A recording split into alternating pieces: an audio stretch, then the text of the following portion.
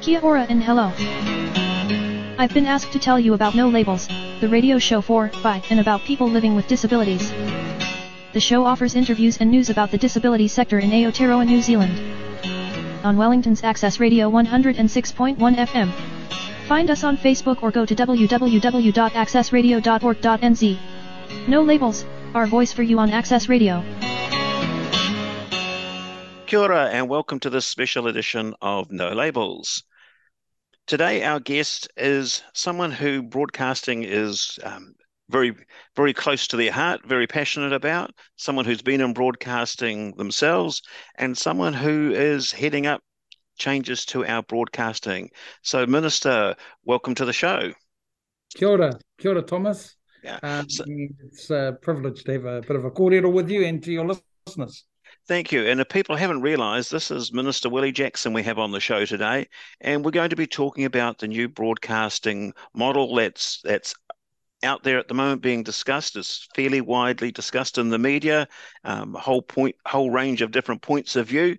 But we're going to be talking to the Minister about what the new structure is going to look like, and for disabled people, is there going to be anything in it particularly for us? So, Minister, welcome to the show, and you've been around Parliament for a while, so maybe you could tell our listeners a little about how long you've been there and your links to broadcasting.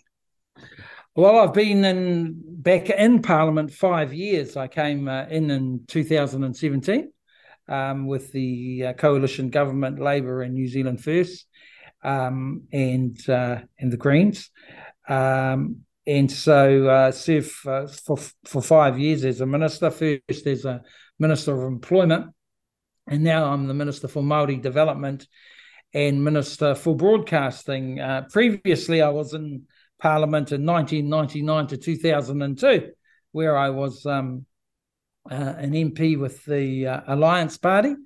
So there was a 15-year break, Thomas, 15 years in between, drinks, I suppose. Can you count that as continuous service? Yeah, well, probably not. If you were able to, you'd be able to get more super. But well, that's what I was thinking. No, but that's probably one of the longest breaks, if not the longest breaks that any MPs have had. I haven't seen anyone or heard of anyone who's had a 15-year break, between 2002 and 2017. So, that's a long time. And I've been broadcasting for many, many years. Before I came to Parliament, I first started broadcasting in 1989, which is a long time ago, isn't it? It's a long time ago, and that was on Māori radio. I worked for Aotearoa Radio and Mana Māori Media between 1989 and 1998. So I was a sports broadcaster, and then I was doing politics and in terms of broadcasting, talkback. I was doing rugby commentaries, so I went overseas and covered rugby tours. And then in 98, 99, just before I went to Parliament, I set up Radio Wātea. So that was something that I set up with John Tamahere. And we won the urban Māori frequency because there are Māori stations, 21 Māori stations. We were the first ones to get a urban Māori license. So Wātea was set up by us.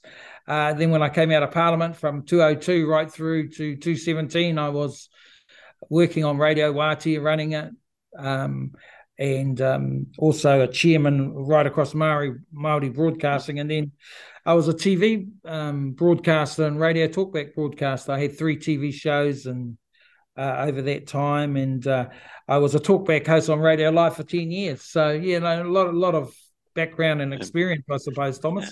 And so, great then that you're the minister responsible for broadcasting. Not sure if you really wanted that portfolio, but having a broadcast background must mean that you've got good insights into the industry. Yeah, no, I absolutely did want the portfolio. I've always wanted the portfolio.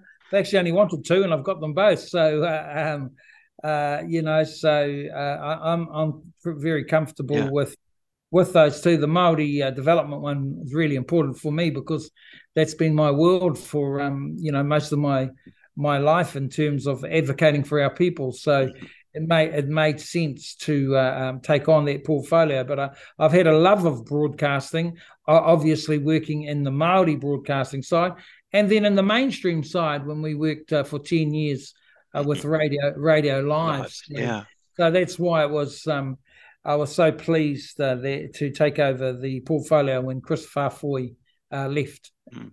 So what's being proposed, this new structure, I wonder if you could tell our listeners a little about it, what it aims to do, and I guess for our listeners, some of the key things they're interested in is obviously things that from an accessibility perspective, and I must say, we as disabled people have seen lots of positive change over the years, especially around closed captioning for television and audio description. I don't know if I had indicated in my notes back to you, I'm one of the trustees for Able, the company that does the audio description and captioning for television.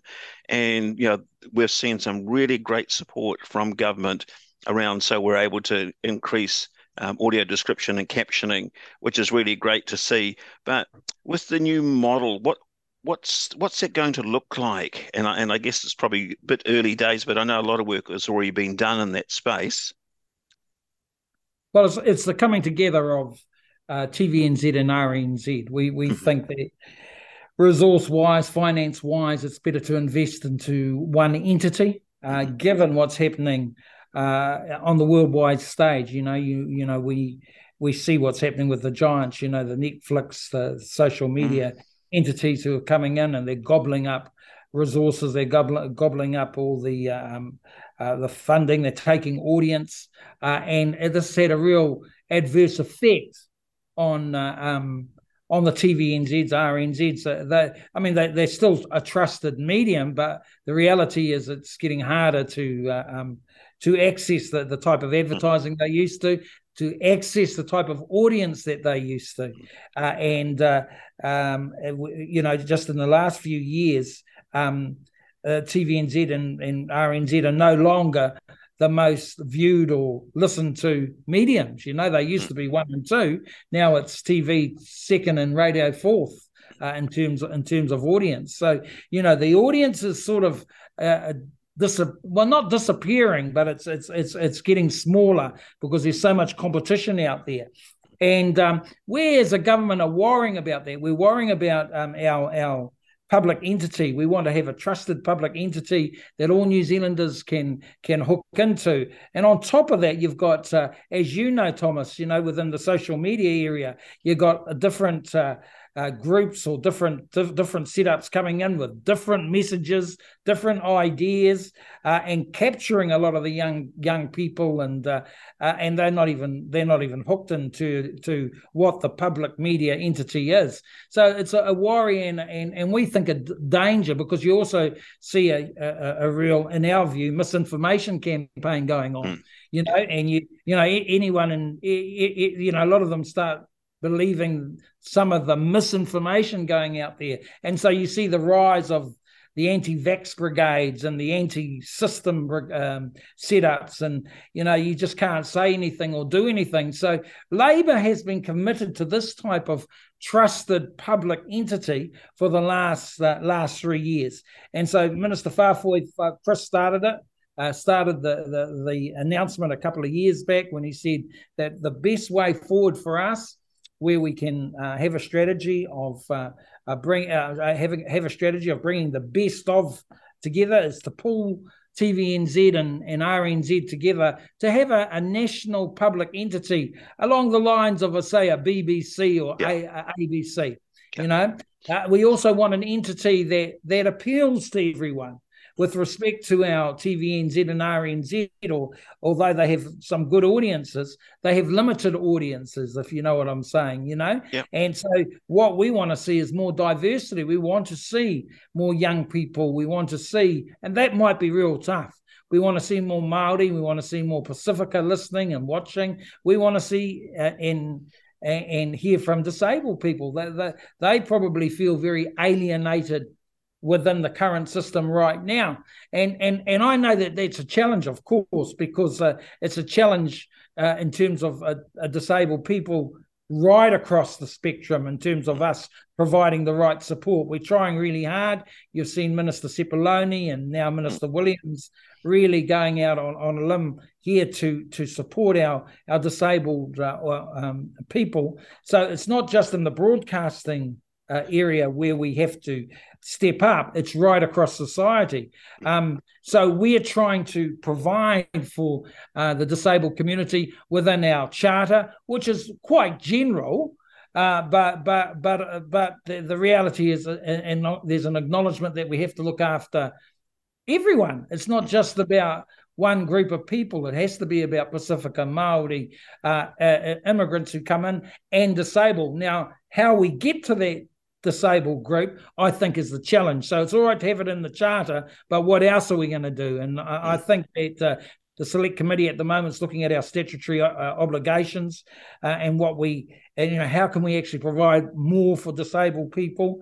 We're listening to submissions. We've got a really good submission from Able. I don't know if you saw that one, who's doing really good work to ensure deaf and blind audiences are able to enjoy media across the whole sector through funding for captioning and audio description, funded through New Zealand On Air. Maybe we have to ramp up that area and put some priority funding into that side of things, Thomas. There's no doubt that we've got quite a way to go, but the first part of it is acknowledge, accept that there's a real need out there. Then what are we going to do? It may be that we have to hire people like yourself, Thomas, to help us out. The reality is, it's not in my, I don't have the capacity to make that change. I have the capacity to give some advice, but this responsibility will fall on the board and executive when it is created. They'll work on the strategy and operating model of the ANZPM, which is currently being overseen by the establishment board. So hear what you're saying, acknowledge the challenges, but I think it could be an exciting entity for all New Zealanders.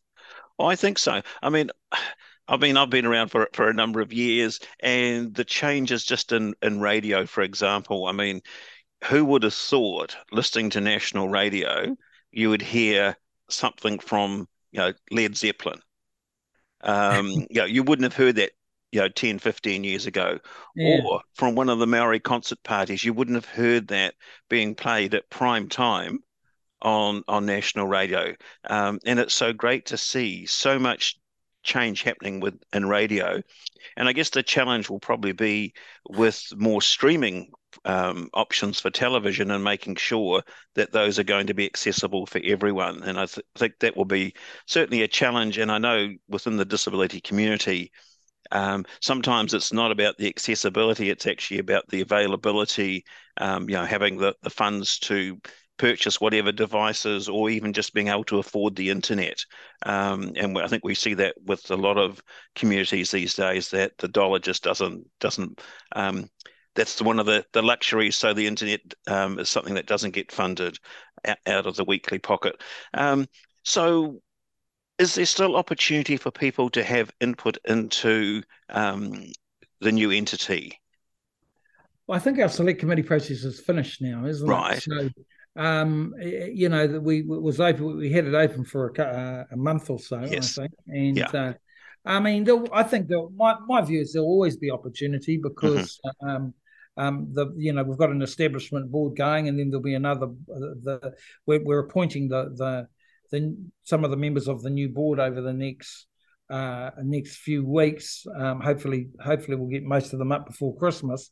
My view is that I think you'll always have an opportunity when you have members who are well known to the public. Those members, in my view, need to be, just like myself, accessible, open to ideas. So I think in its early stages, there'll always be an opportunity. Tracy Martin is our former minister of and former member of New Zealand First. She's our establishment chair. So, we have no problems providing her, giving out information in terms of her addresses, because, we must be open to ideas. Although your best chance was through select committee, I think the Establishment Committee is always open to ideas. We're going to take some of the suggestions that came through Select Committee very, very seriously. And there were some criticisms about the editorial side of things, about us being too prescriptive, then not being too prescriptive. I mean, we went both ways. There's a lot of talk right now about the funding and resourcing side, and we have an opposition who are opposed to us investing in this, but we believe this is something that will help in terms of our national identity. And we invest in health, we invest in education. Why shouldn't we invest in broadcasting? They seem to think everything's fine. We don't. We know it's very much a changing world, and if we don't try and be proactive, then what? What next? Are we just going to leave it to the market? Yeah, and I think we've seen lots of examples where things have been left to the market, and quite often it's the minority groups, it's the older people, it's Maori, it's Pacific Island, it's disabled people who end up being left behind. And so I for one certainly applaud what the government's doing around this, because I think we do need a quality broadcaster and one that is accountable back to the community. No, absolutely, absolutely. So, what are the timeframes moving forward? And I won't hold you because I know you've got to move on. So, but what are the timeframes moving forward now? Well, it's pretty quick, Thomas. We've where are we? November. It's as I said, we're hoping to get most of the board up before Christmas. If it is before Christmas, we're hoping to get most of the board set up by Christmas, and then we're aiming for a March the 1st start. Actually, Thomas, believe it or not. And then to be operational by July the 1st. Sure. So it's so people are going, oh, what are we going to see? What are we going to hear? Yeah, well, the board will focus in, I think, on we think 3 or 4 areas perhaps where the public, because I think the public have to see something different, to see something new. What is something different to what they're seeing right now? See, right now, to be fair, and with respect, there's a heck of an emphasis on reality programs, and and I do. I turn the TV off then. Sure. Well, how about something a little bit different? Maybe in a Maori sense, maybe in a young people sense, maybe in a disabled sense. How about something a bit different? Something that really shows us off as Aotearoa, as New Zealand, because that's the drive behind this. Is identity is the drive, Thomas. So that's what we're hoping we might see once it properly starts on July the 1st. And great New Zealand content, because I think we have some great actors, we have some great scenery, and why not show it off to the rest of the world? Absolutely. That's the key. That's the challenge. And I think it can be an exciting time. There's a bit of noise, but it's not too bad. Most of our people who came through Select Committee supported us, but they want to see a few changes. So we'll be looking at that over the next few weeks. Great. Well, Minister, look, thank you so much for your time today, and we'll look forward to catching up and hearing more about the new model and the new launch come 1st of July. We'll all be glued to the radio and TV, and but thank you so much for your time.